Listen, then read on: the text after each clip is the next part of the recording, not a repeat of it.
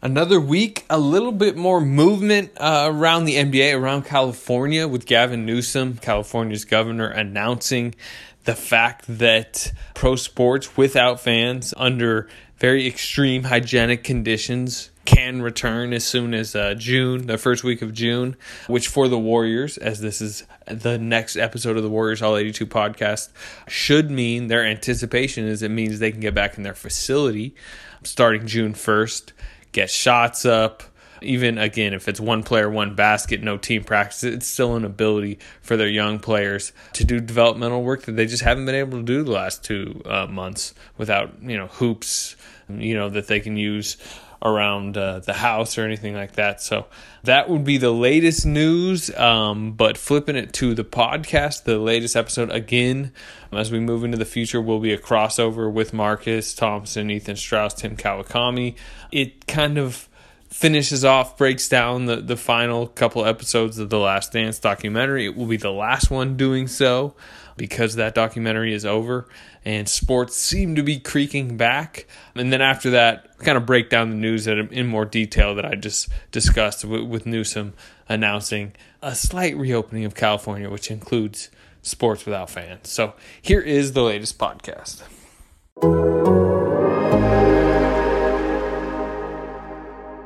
Plus minus. Tim Kawakami deserves all the credit. Plus minus. That is a word right there. What'd you say? Plus minus. Yeah, like you, Marcus Thompson. Marcus always tell the truth. Plus minus. The only thing that I would say to Ethan Strauss is that he's a pretty damn good reporter. He's well plus respected. Minus. I think he got the highest plus minus in the season in NBA history. Welcome back to the latest edition of Warriors Plus Minus. We're done with The Last Dance, so we might be done as a podcast. This might be the last episode if we don't have anything else to talk about. But for this last episode, we got the usual squad: Tim Kawakami, Ethan Strauss, Anthony Slater. What we're gonna do? I don't know what to do now. I'm a little lost in the wilderness. ESPN's got a bunch of documentaries coming out. They're unloading the barrel. You see Lance Armstrong, I believe, next Sunday. Yep. Bruce Lee, baby. Bruce Lee. Wow. Yeah, I can't wait to see that one. Sosa and McGuire. That's not a bad one either. That's a good topic. They're unloading whatever they got in the vault right now. Yeah. We just need David Aldridge, kind of narrating all of them. I won't feel comfortable unless I see DA in them. Did he get the most screen time of anybody in that documentary? Somebody counted it up. I should have looked, but I don't think he was listed as most. But he's way up there. Michael Jordan, I would assume, was number one. Yeah. Of the media, though, like we saw J.A. a bit. Yeah, Will Bond. Andrew Kramer, Ahmad Rashad. But they used the media people as narrators, right? Because they didn't have a narrator. So they had to say, and then Game 5 was really tough for Michael, so they can click to it. They needed somebody to fill in those gaps. And I was talking to Aldridge about it. It's like, I've had that role without even knowing it, where they're like, well, then what did Oscar De La Hoya do? Because they need you to fill that little, edit so they can get from one scene to another. And they used a Donde, Will Bond, and Aldridge, Andrew Kramer, Willow Bay for a lot of those little transitions. And they're not saying much, but they're actually getting from one scene to another timeline to another scene. And I thought, of them, I thought David was the most entertaining. Don't want to take shots at anybody, but I thought David was tremendous in this thing. I think that's a smart way to document, because I don't love the just random over the voiceover that clearly wasn't there during the era. Yep. Yeah, and it gets a little. It worked during the Pistons one, though. I like that dude during the Pistons one. Yeah. I mean, Bad Boys one. Yeah. I mean, it depends, and it depends on kind of the rhythm of it. But I like this one just because it felt historical. It felt like people were weighing in on history. It wasn't somebody paid to do it. It was someone just here's what I saw. Here was history, but you did need those fill-ins. You did need those journalistic. And then this happened, and then this was set up for this, and then Michael lost a lot of money on the golf course. You just kind of needed those little turns there. It might be something, I don't want to toot our own horn as media schleps, but it might be something that we're well suited to do because we have to do it all the time and try to thread a narrative revolving around it versus... Look at Ethan trying to secure future employment. He's gone. He's already booking studio time 10 years from now. I see Ethan. He's like, hey man, you're gonna need me, and I'll have recording experience. Here's a question, though. I think we're doing a documentary about Ethan. So it's just going to be me, Marcus Slater, going to be talking about memories. Ethan's going to be off in some other netherworld. Look, I'm just saying here to give an example. I was fascinated by the Dennis Rodman 30 for 30, but it was narrated and I believe executive produced by Jamie Foxx, who's one of the most talented people in Hollywood. I mean, he's just an incredible talent, and his narration screwed up that documentary. The most talent. Oh. The most. I'm gonna say the most talented. Yeah, that dude. And yet he messed up that documentary just because his narration wasn't exactly the way you needed to do it and the way you needed to narrate it. It was almost like he was trying to add too much Jamie Foxx flair to it. I don't know if you guys saw it, but yeah, I saw it when it came out, but I don't remember now. Yeah. But again, I've talked about this many times. I'm a documentary nut. Certain things about certain kinds of documentaries I will watch over and over again, and some of the greatest documentaries just don't have narrators because the story tells itself, or it feels like it. It feels like the story is generating its own momentum, and you don't need someone to push it who's just sitting in a studio somewhere reading lines. You don't want to feel that all the time. It works other times. I'm not saying it doesn't, but some of the greatest documentaries, maybe the greatest, The Last Waltz, no narrator. It's the band members who are narrating. Or Scorsese on camera talking to the band members. You just have these things kind of, if you feel like they're going on their own, which Last Dance, the timeline stuff got a little confusing, and I understand what they were doing, but some of that maybe could have used a little more structure, but I liked that felt like it was just kind of unspooling. You were feeling it. Even the scenes with Michael driving in the car, you were driving somewhere. That's the narration. It's Michael and Ahmad Rashad with Marcus wishing he was in the back seat driving to a playoff game. That's the momentum. It had its own momentum, and the games are obviously momentum. The shots are momentum. The Steve Kerr shots coming up because they're setting it up. The Rodman, NWO moments coming, but it has its own. It propels itself, which is what I thought this thing obviously had. And very few can you do that for 10 episodes, but this story had it. I enjoyed the timeline because it felt like the time was colliding. It felt like the past was That's exactly what they were going for, no question. It was cool. Like folding in on itself, for sure. I liked it because we experienced life that way. It was a little difficult, though. But it was a little difficult tracking. Was the point of not paying close attention, but you had to be paying close attention to know where they were. If you stepped away during that little span back to 93, you don't know what was happening. And that was my wife, like going to the kitchen to get something.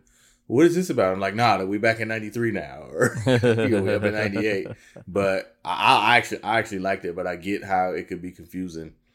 TK, you mentioned in the roundtable something that, like, when you said it, I was like, yo, it's so true. Like, we haven't talked about Lacob at all. And now's a good time, considering this revelation that Reinsdorf actually tried to keep the band together and went behind Krause's back to get Phil to come back, and told Jordan he was doing it. And Ramona Shelburne wrote a piece where he told Jordan, I'm going to try to make this happen. Don't say anything. And this was like into the lockout. And Jordan saying, he's still upset that he didn't get to go for a 7th title.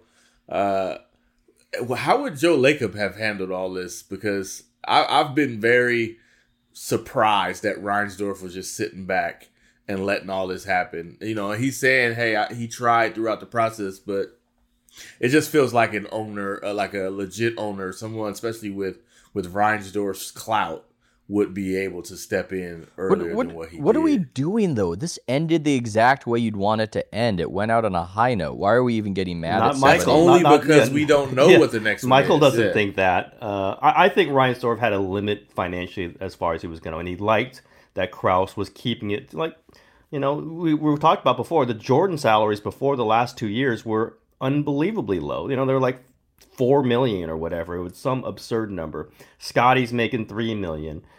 This was not going to be a team that was going to spend gobs of money. It went into Scottie Pippen's late 30s or whatever. It just wasn't going to do it. So I think Reinsdorf kind of was trying to thread a super, super tight needle. I want to keep it together. Of course, Michael. Of course. Michael's okay going on 1-year deals because he's Michael, but Scottie Pippen wasn't. So when you tell Michael, I'm gonna try to redo this, and we're gonna offer Scottie a 1-year deal, and we're gonna offer Phil a 1-year deal. Phil might have been a little more likely to do it. I'm not sure about that though.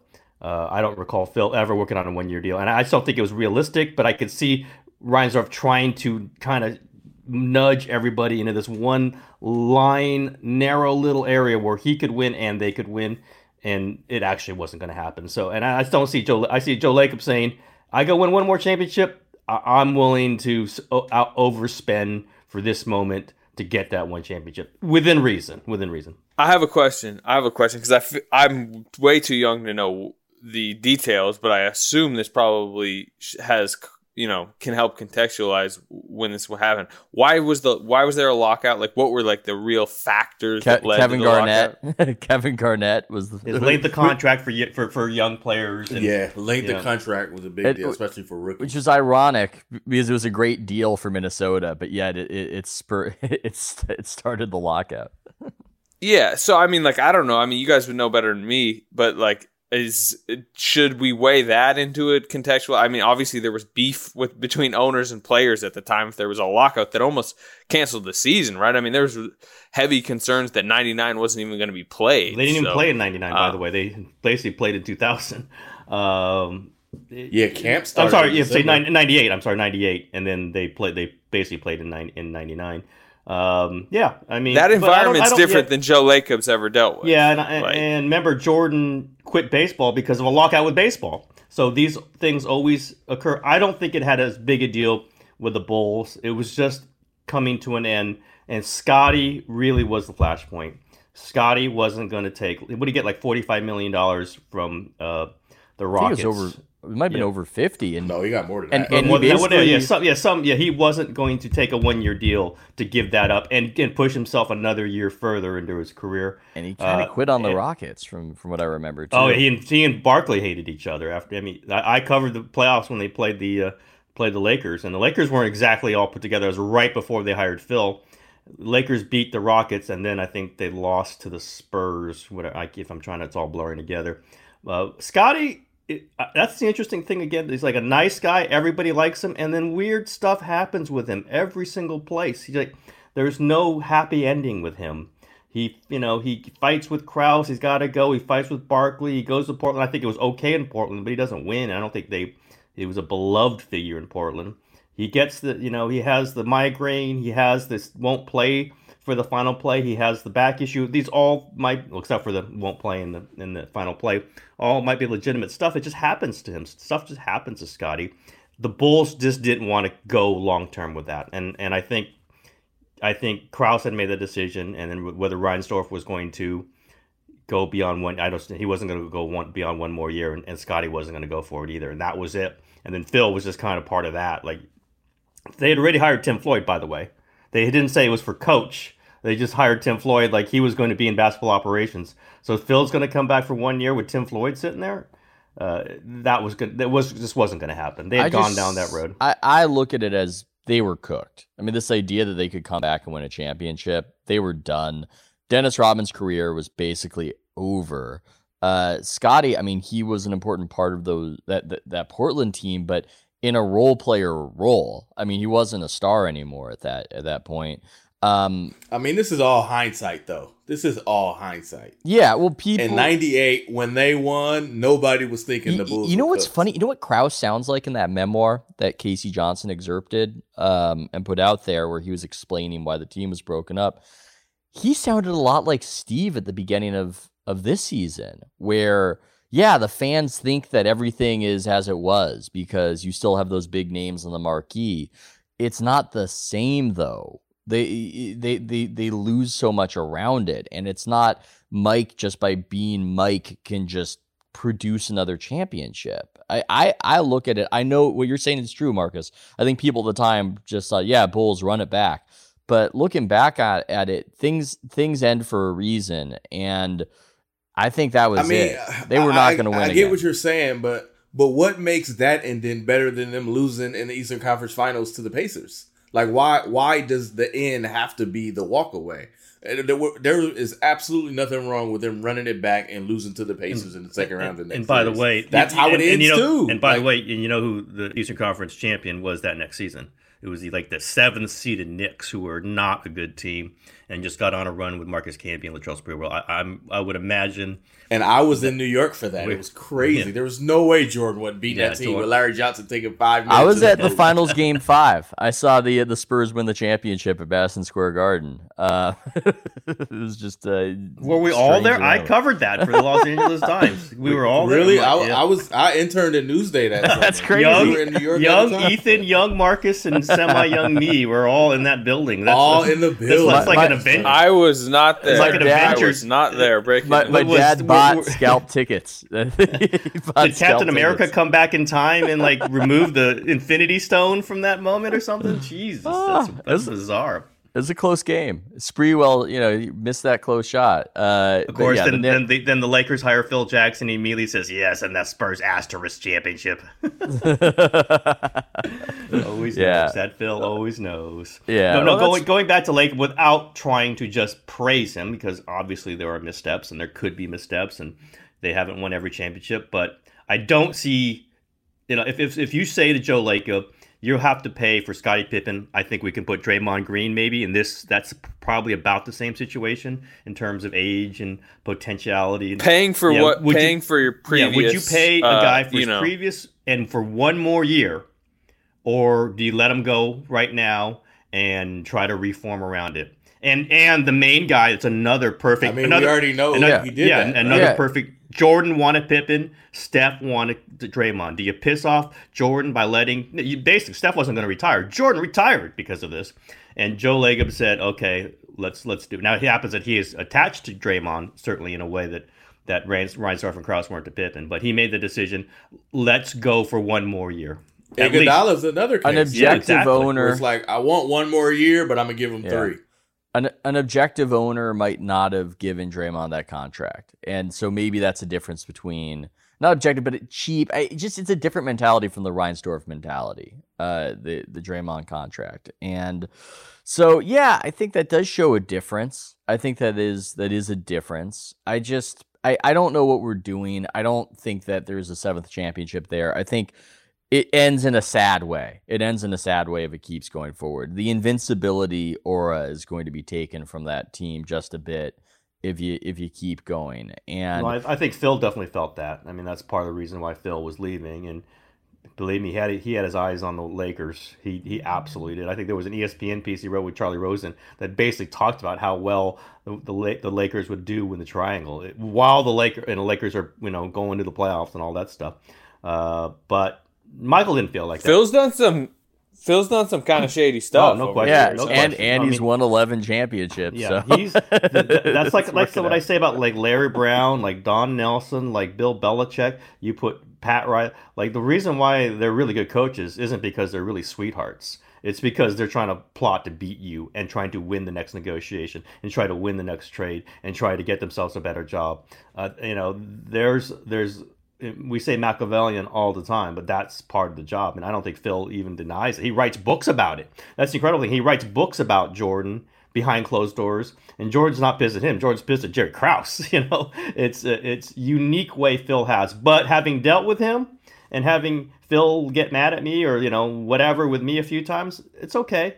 He's just so big time about it. He's like, this is who I am. This is what I do. I win. What are you going to do about it? What is that Popovich has, and he has that kind of smart, mean quality where there's an intimidation factor that you just don't see from a lot of coaches. What is that thing? I mean, it's titles help. Titles help. Titles. Yeah, it's security. Yeah, it's security. It's security. It's I don't care.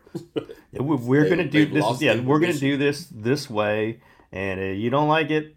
I can live with that, but this is the way we're going to do it. And there's kind of almost like a regal air with Phil. I mean, you can see it in the interviews. I mean, he's just, what are you going to do? This is what I believe. I've thought through this. It has to do with the Lakota Indian tribe, whatever.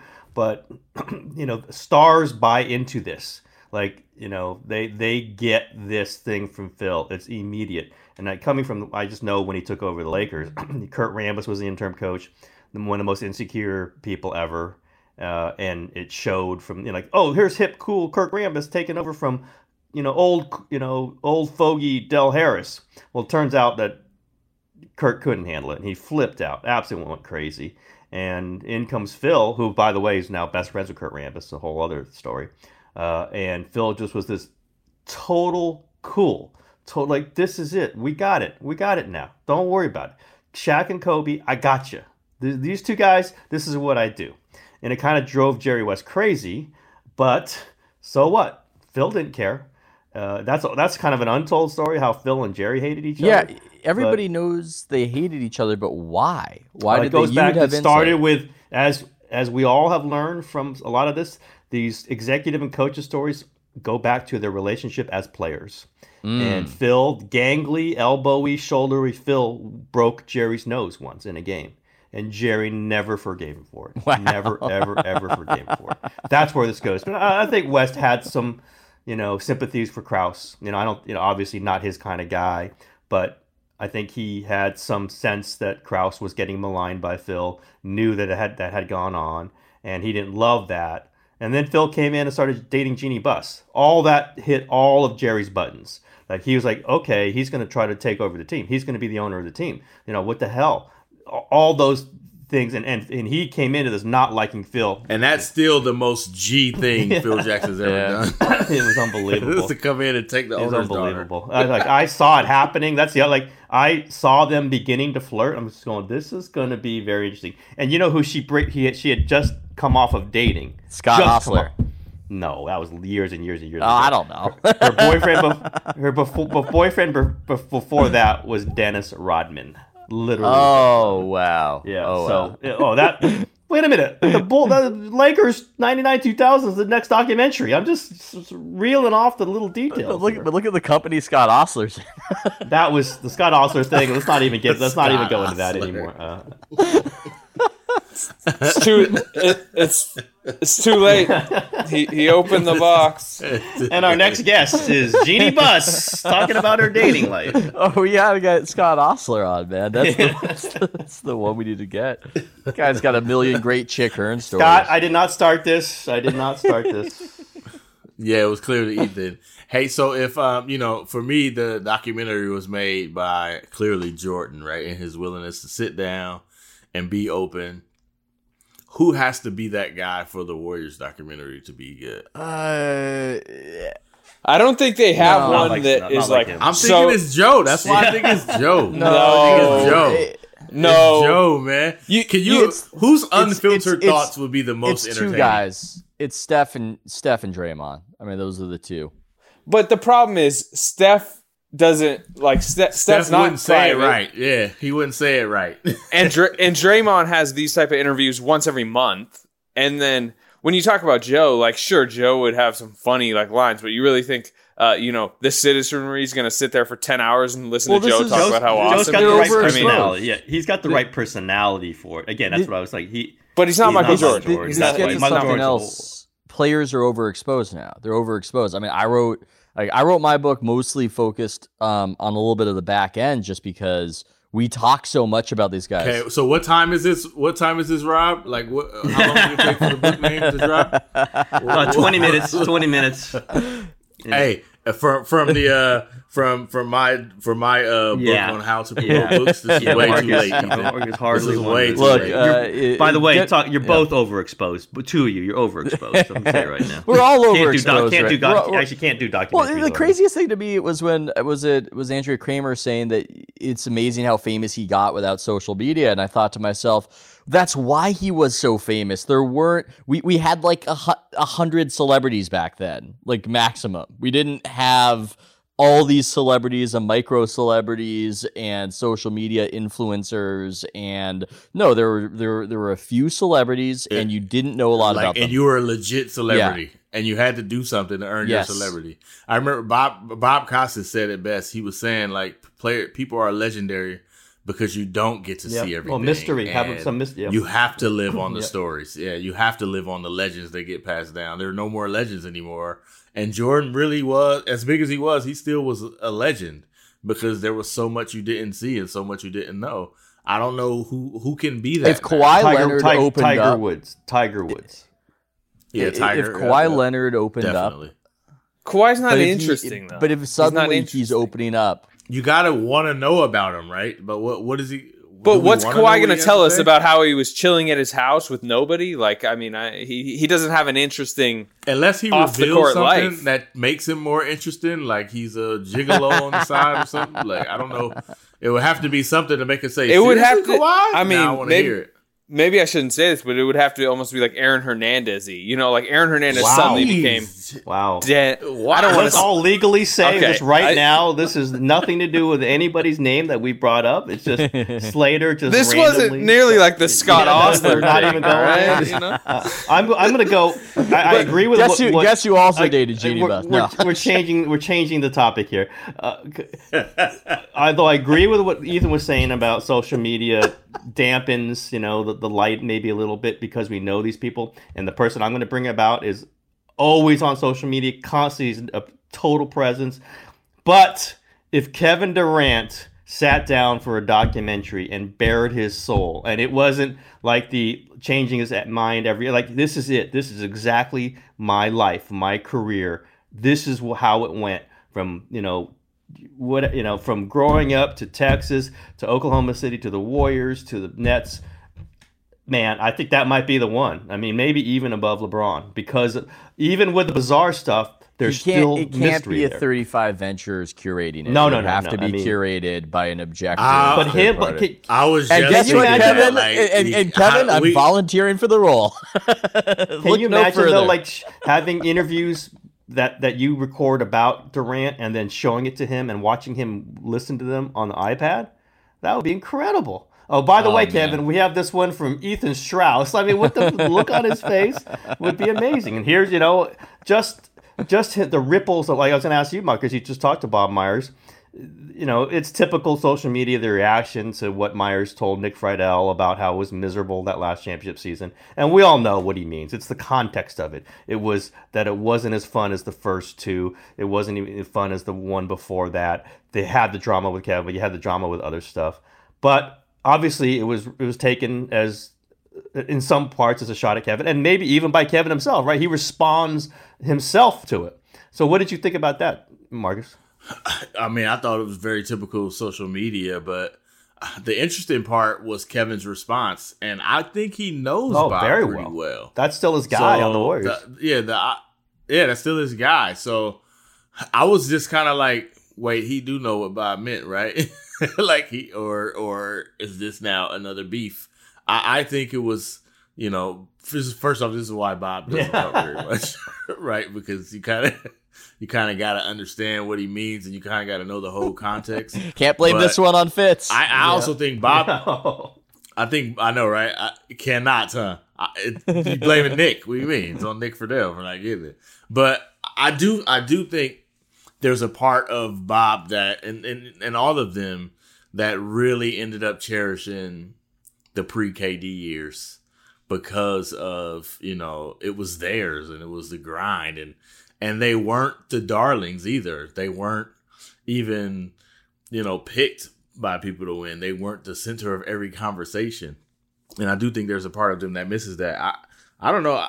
Bob would probably be too sappy if he got all open and vulnerable. He'd probably be crying and all that. So I don't know if he'd be good, but I would be interested in his thoughts because he's kind of a hub on which all of these spokes connect. He's got, like, there's nobody who doesn't have a relationship with Bob, whereas like Steph and Joe Lacob might not be the tightest, right? Or, that's what I want to hear about. Like Steph and Joe Lacob talking about that.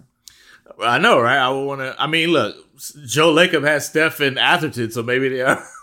I do want to show Steph a clip of Joe saying something wild or saying that it wasn't just Steph. I would want to see the reaction to such a thing said. But the problem is Steph's going to be too nice. No, he's going to do that little surly laugh he does where he's mad about something. But that's what I'm saying. It's funny. He's not going to say the glove. I had no problem with the glove. He's going to say, "Hey man, the glove was a very strong competitor," and like that's I don't know. Myers. I would like to hear Myers like uncensored thoughts, like just going That's down a ways the list away. of everybody. That's a ways away. I feel bad for Gary Payton. It man. may never He happen. probably didn't know that they were just going to use that to try. Hey, he was disrespecting Gary Payton, and it was actually he was Gary capping Payton on locked that him up. because Gary Payton gave him problems. Yeah, Gary Payton gave him major problems. The one thing I want fronting. the one thing I wanted to say on the idea of KD being, maybe the hub of the story and the tell all, it would have to be him taking a self-critical look at himself, because he has given plenty of interviews criticizing the outside world. Sometimes he's correct, sometimes he's incorrect, sometimes it's very much a mix in between. But I would love to hear a sit down where he really kind of looked at his own decisions and maybe tried to pick apart. That would be fascinating. No, that's what gets tight. Particularly, I'm talking the Oklahoma City years. There's obviously stuff he needs to look at in the Warriors years, but there's definitely stuff he needs to look at in the Oklahoma City years. 10 years, if there is a maturity, if there is a deeper sense of the big picture, who could tell the most? Whose story is the most compelling in a Last Dance sort of way? I think of the people we've run into. Durant, Nah, you right, TK. You right. I think you're right now that I think about it. KD would make a great uncle, and that's what you need in this situation, right? You need that uncle who gonna tell you keep it like 100 and say what needs to be said, and will break up Thanksgiving dinner. Like that's who Mike was, right? Like that's exactly who Jordan was. I'm gonna say it. I don't care. And I can see KD being that guy with the gray goatee. Marcus, do you think he would keep it 100 about himself? About in 20 years, yeah. I think I can see that. I don't think Jordan does. I mean, he doesn't. You're right. Nobody sees it this way. People call KD all kinds of names and soft this and all that, but I saw way more similarities between him and Jordan than really anybody else. And maybe it's just a matter of one has social media and the other didn't, as far as how we perceive them. Because you think Jordan would have been going after fans? Yeah, I'm not disagreeing. I think that's possible. No, Jordan literally called himself God and Black Jesus in the documentary. Like he would have went to anybody.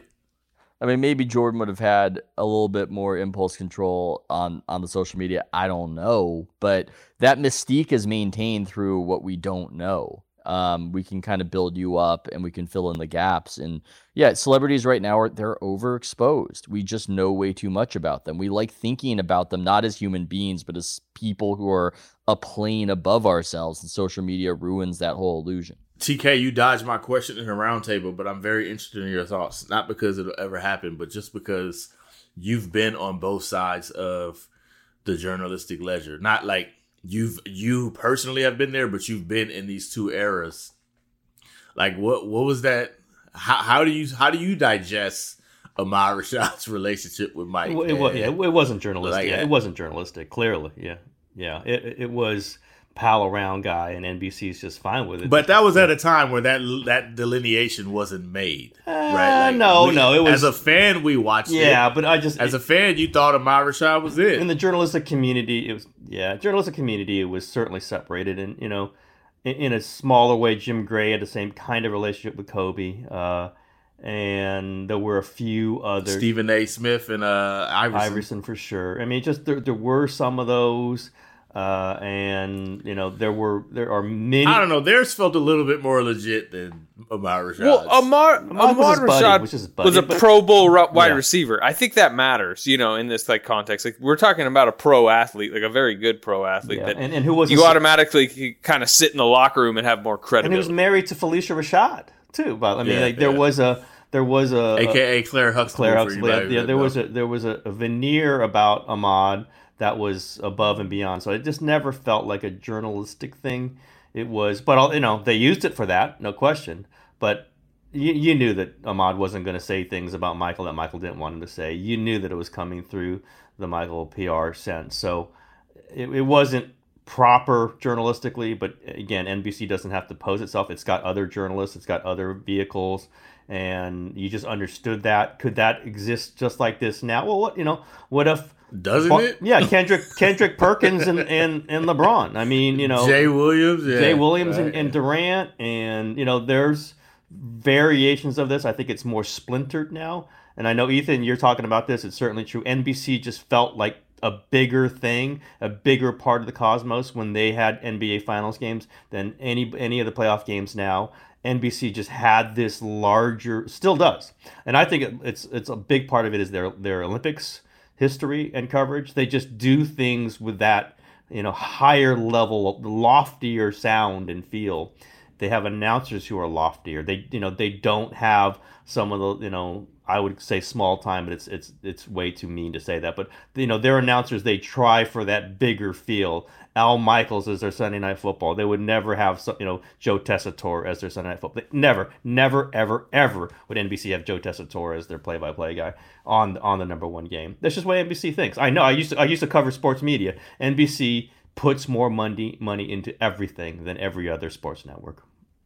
And they think about how important it is and the grandeur of it. And the example to me is, and I said it on the Cavs podcast I was on, but I remember we were all there at that Game 6, 2016 in Cleveland, and it feels like the most just incredible big game you were ever at. And they're blaring in the air of the night, and I'm watching the concessionaires just belt out the lyrics. And then for that podcast, I rewatched the game, and the ESPN product, the TV product, just feels rinky-dink and weird and cheap, and I like the Roots, but they have the Roots do the intro song, and they have this theme of the number 2 for no reason. 2. The Cavs need to win 2 games. Kyrie Irving, number 2. And it's embarrassing. They need to do better. I'm sorry. They need to do a better job. We're watching them get punked. We're watching them get punked by the 1990s and NBC. Like, they got to step it up when games come back.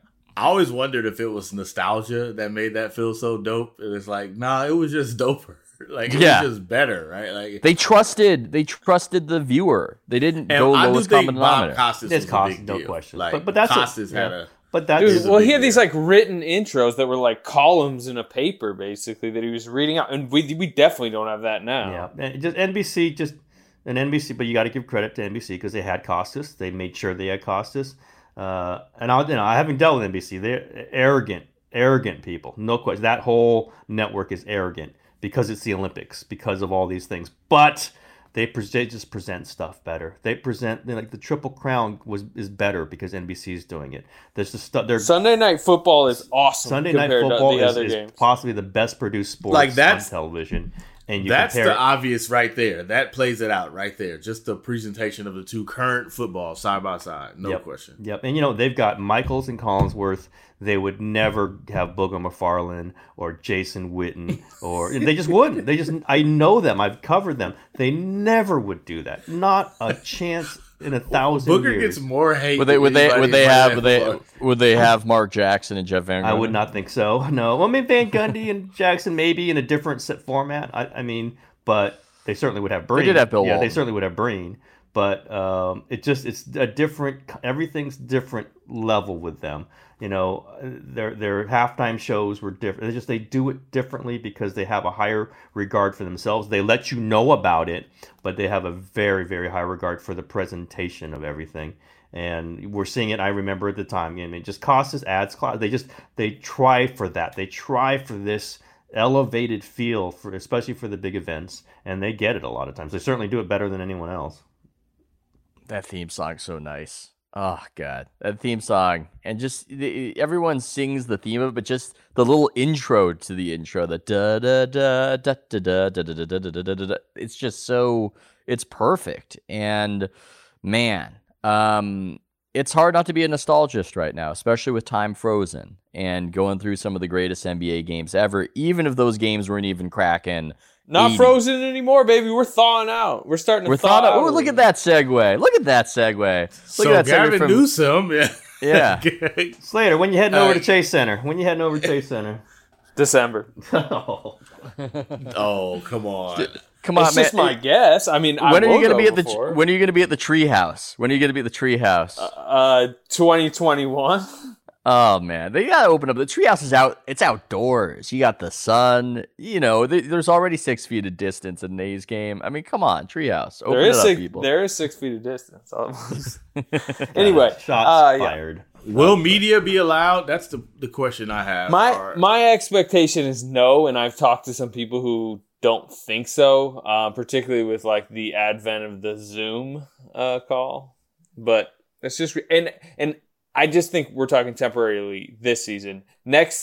When I talk to people, it just sounds more like they're talking about all these arena stuff to put in place next year, all these different, and it'll be maybe a little bit similar to what we had to, what we had to deal with those last couple games when suddenly the media was the problem, but the fans weren't the problem. Where get out of the locker room, get away from the players. They're using it as a pretext to do what they want to do anyway. But yeah, I think the big challenge, it's not getting this playoffs over the line. I think that's feasible. You get your quarantine little tournament. You block it off. It's hot outside right now. Apparently that seems to have an effect. I think it's getting the sport back for next season is going to be the massive challenge. And, there's more cause for optimism right now and maybe more willingness to accept risk. But it means something when Silver is foregrounding.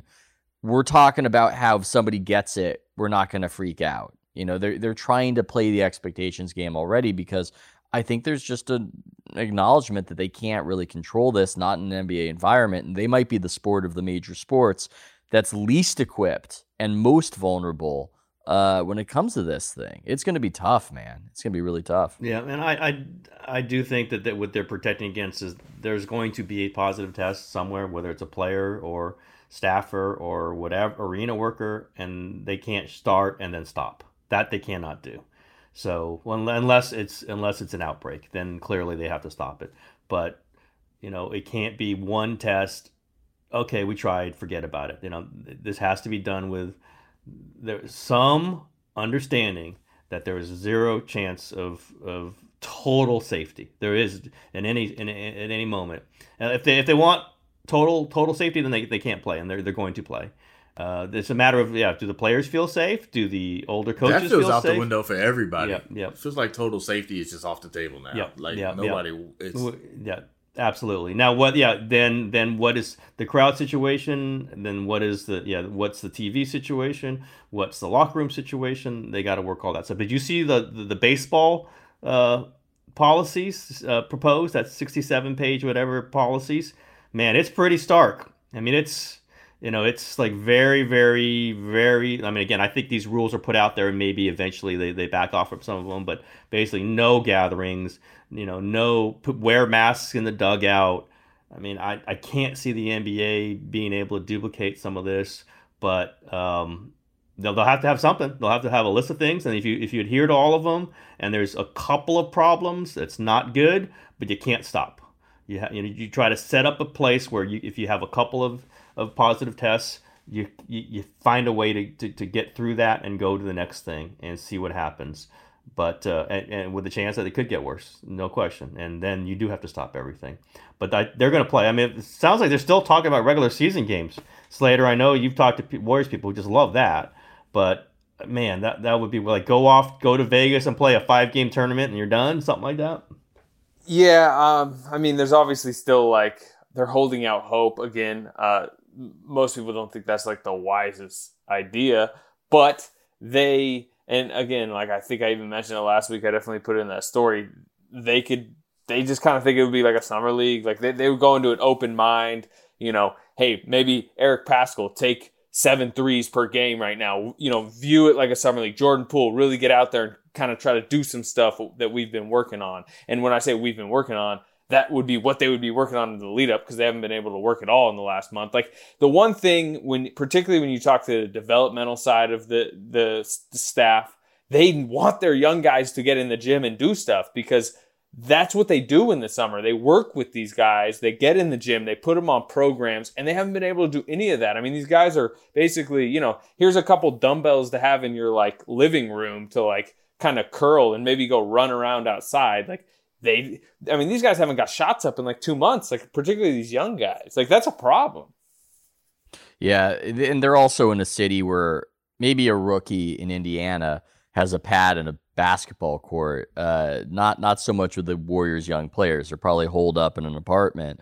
And I think that's a little bit scary for the whole development curve, certainly. But they're excited just about the facility opening June 1. Even if they're like, hey, you're not playing again, they want and they believe the facility is going to open right around June 1 just to get in there and just get shots up. Yeah, I think that's valuable. I think the NBA has got to figure out a way to do the draft process, which I'm very interested in. And the idea of finishing the regular season for lottery teams seems so useless and pointless versus trying to figure out a way to get those teams a look at some of these players and just know how tall they are. I mean, that's something that you kind of want to know. You kind of want to know if you're drafting a guy, you want to know how tall he is. This needs to be figured out going forward. You know what I'm curious about is how they're going to deal with media access.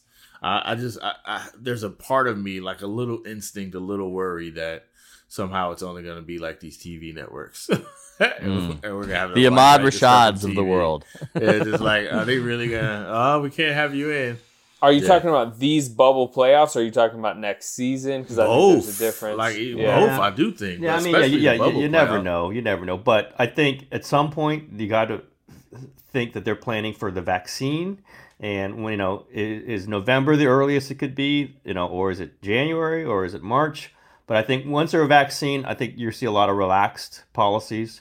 But without that, or without knowledge that it's coming, I think it's going to be, TV interview and then, sparsely attended by, Rule press conference, maybe, and Zoom calls. Not, until that time, I don't think there's going to be press conference, and I don't think the media is going to be in a locker room. I don't have very little chance of media until there's a vaccine. However well watched the playoffs are, I think might have a lot to do with the policies going forward, because if they don't have a lot of media there and then the playoffs are kind of a dud, which I think is a possibility, frankly, that isn't acknowledged because it's assumed nobody's doing anything. Everybody will want to watch this. I mean, it kind of depends on what's there. The WWE put on their stuff and people didn't watch. So a lot of the reason the Jordan documentary got watched is because it's unprecedented Michael Jordan footage. Obviously, it's not just that people have nothing better to do. So if they're not getting that reach, I think that they'll probably go, we need more media involved. But if they get that reach and if they get monster ratings without us, woo, it might be slim pickings from here on out. Yeah, I hear they're already trying to figure out next season and the idea that we may not be in a locker room next season. And how exactly they'd handle that. Yeah, there's no way we're in the locker room. I just don't see it. Again, I don't think they want international media in there. Yeah, I don't think players are going to want that. Yeah, and sometimes I'm surprised that who's in there in these finals games, as we all have experienced. It's me, Marcus, Ethan Slater, and 10 journalists from Europe. But we'll see on that. But I think if there's a vaccine, we might be back in the locker room, maybe on a more limited basis. But that's when. But that's December at the earliest, probably February, March is when we're looking at the real thing. Even then, it's not guaranteed. Until then, maybe take our temperatures as we walk in. Would you guys be against that? No. Yeah, I mean, I'd be. We already get stopped and frisked by TSA. Yeah, we might as well. Yeah. You know what? It's not just protecting us; it's protecting us against the people who might come in there and might have symptoms. So let's. I'm not against that. I'm not against. It becomes normal quickly. Like my kid, they're opening up daycare in a limited way, so not most days of the week, but. My kid, they do the little laser pointer temperature taker. It just becomes part of life pretty quickly. So there are a lot of new realities we're just gonna have to get comfortable with. I remember during the SARS outbreak when we were on the beat and you'd see somebody on a flight with a mask and it'd automatically be like, uh-oh. And it was like this scary thing. It's like now we're all gonna wear masks. Like just the sight of walking around wearing masks is just now normal. And like, there's just some things we're going to have to get used to. And we've done it before, like as a society, something has happened and we got shook and we started adding these little features that might be a little bit of violation of privacy, but we keep doing it. And I think this won't be. But by the way, different. A media room spread, gone forever. Gone. Done. No more Tillman Fertitta charcuterie. No, I just can't see that. I can't see that coming back even when the vaccine. I mean, he wouldn't spend on it. Anyway. Yeah, it's Jesus, you are fixated on chicken at Oracle was probably worse. He loves Tillman Fertitta. I love the name Tillman Fertitta. It's such a great name to say, and he is this larger than life. Well, the fact that it's Tillman Fertitta with Daryl Morey, you could not think of two more separate kinds of thinkers, yet big personalities operating on a single team. Did you guys see him doing the Trump little thing with Trump yesterday? Yeah. That was. I was introduced to Tillman Fertitta by Daryl Morey one time. By the way, that was really bizarre. I thought you were going to say Trump. That was not by Trump. I have been introduced to Trump too, though. By the way, years ago. Yeah, you're in boxing. No, it was Trump. It was at a golf course at the U.S. Open. And have you guys been? I was going to say, have you guys been following some of these other sports now restarting, even in other countries? But obviously NASCAR, UFC, baby, Bundesliga. You see the Bundesliga, so they quarantine their people. Hey, you got to quarantine for 2 weeks, and they caught one of their managers going out and getting toothpaste, and they kicked him off. Or I don't know if he was suspended for 2 weeks or what. So I don't know. There's just a lot of different interesting stuff that you can track in other leagues across the world right now and relate to the type of stuff that the NBA might have to deal with. Yeah, it's gonna be like tough what happens when LeBron dips to the store. Exactly, it's gonna be tough. Oh, that's a great first take segment right there. And I think it's much more possible. Again, did he really need the toothpaste? and not saying it specifically with the name you guys mentioned, but it's gonna be people trying to get in, people trying to sneak people in. That's what's going to happen in the NBA. It's going to be friends and assorted other people who aren't in the bubble. TK with the entourage take. Yes, that's what's going to happen, and how do you monitor that? How do you police that? And then what if it's before game one of the finals? What are you going to do? Oh, by the way, 3 of X team are out. You can't play. That would be a very difficult situation. So we'll see. That's the Bundesliga thing made me think of that. It's that's just a coach. Who knows what he was? Maybe he was doing something totally different. But it said it was just going out to the grocery store or whatever it was. Well, that's minor compared to what goes on any NBA team when they get in the hotel. They're not. How long are these guys in the hotel room once they check in? Not a long time, and they're mingling around, or people are coming. Especially when IG models exactly, and people are coming to them, and however it all works. That's the NBA life. Maybe that'll change too, at least for a little bit. I feel like we should have some cliche LeBron versus MJ argument. It just seems like the thing to do. But no thanks. We'll wait. I pass. We'll wait a few years. Is what you're saying? You mean you don't need to have the argument in the middle of LeBron's career? You can actually wait for it to complete. I guess if you want to be reasonable about it. LeBron definitely doesn't want this argument right now. No. Barring any big news in the next 7 days, you guys want to do a rewatch thing next week? Maybe pick a game. I was thinking a Houston series. I was watching a 1987 game with the Hawks and the Rockets. It's kind of fun to watch the old games. What about the Clippers Warriors 7-game series? What about the Warriors' first championship? Where were you, Slater, for that 2014? I was covering Thunder Grizzlies, which was a terrific series in itself, which we can get to. Yeah. Reggie Jackson, man. Yeah, I like Clippers. I like Clippers Warriors Game 7 just so I can see Mark Jackson's suit again. All-time suit. And David Lee Ballin, probably? I don't know. Was he good in that? I think he was okay. Nah, he was getting destroyed by DeAndre Jordan. I can never say that. I'll never say that. He had to play center. Yeah, Jermaine O'Neal took himself out of the series, right? He said, because he hurt his wrist. Yeah. Yep. But this is the preview of next week's podcast. Whole lot going, and the Warriors scorer in the fourth quarter of that game, Marcus Thompson, Jordan Crawford going off. Jordan Crawford. They almost won that game. They almost freaking won that game. It's crazy. Yep. It's totally crazy. Yeah, I think we did that game. All right, what's the next game? No. Hilton Armstrong, figuring out the strategy and then being disavowed as the one who figured out the strategy. That's what I remember. So I'm beginning to learn I'm really going to need to study for this one because you guys are popping out names that I'm covering an entirely different series at the time. That's why I was trying to pick a Rocket series later. Yeah, it's fine. I don't mind rewatching and having Slater, some you don't like recall fresh Steve thoughts. Blake's crucial parts of that Game 7 either? You don't remember that? Oh, man. That was probably right around the time the Oklahoman printed the Mr. Unreliable headline, so I was dealing with some Let me go other through stuff. that one. Yeah. Yeah. That was that year, huh? That was. Oh, yes, it was. That was quite a series. Mr. I would do a rewatchable on that, but this is. I would do. I want Barry Trammell on whatever the documentary involving KD. Yeah, oh, no, he's in it. He's in it. Now, Kevin. Yeah, you gotta have Trammell. You gotta have Darnell Mayberry. Like those are the two that I would have. Well, would you get we've Westbrook reached for that documentary? By the way, Slater, would Westbrook be on it? Oh, You'd want him. He would be a pretty good get if you got him. Now do you that's get a him? guy whose unfiltered thoughts I would love Yes, to hear. I agree with that. See, that's a little Jordan-y where it's like you've really never heard them. Like you've never heard him open up. Probably never will. That's a wrap for today, fellas. Until next week, we're out of here.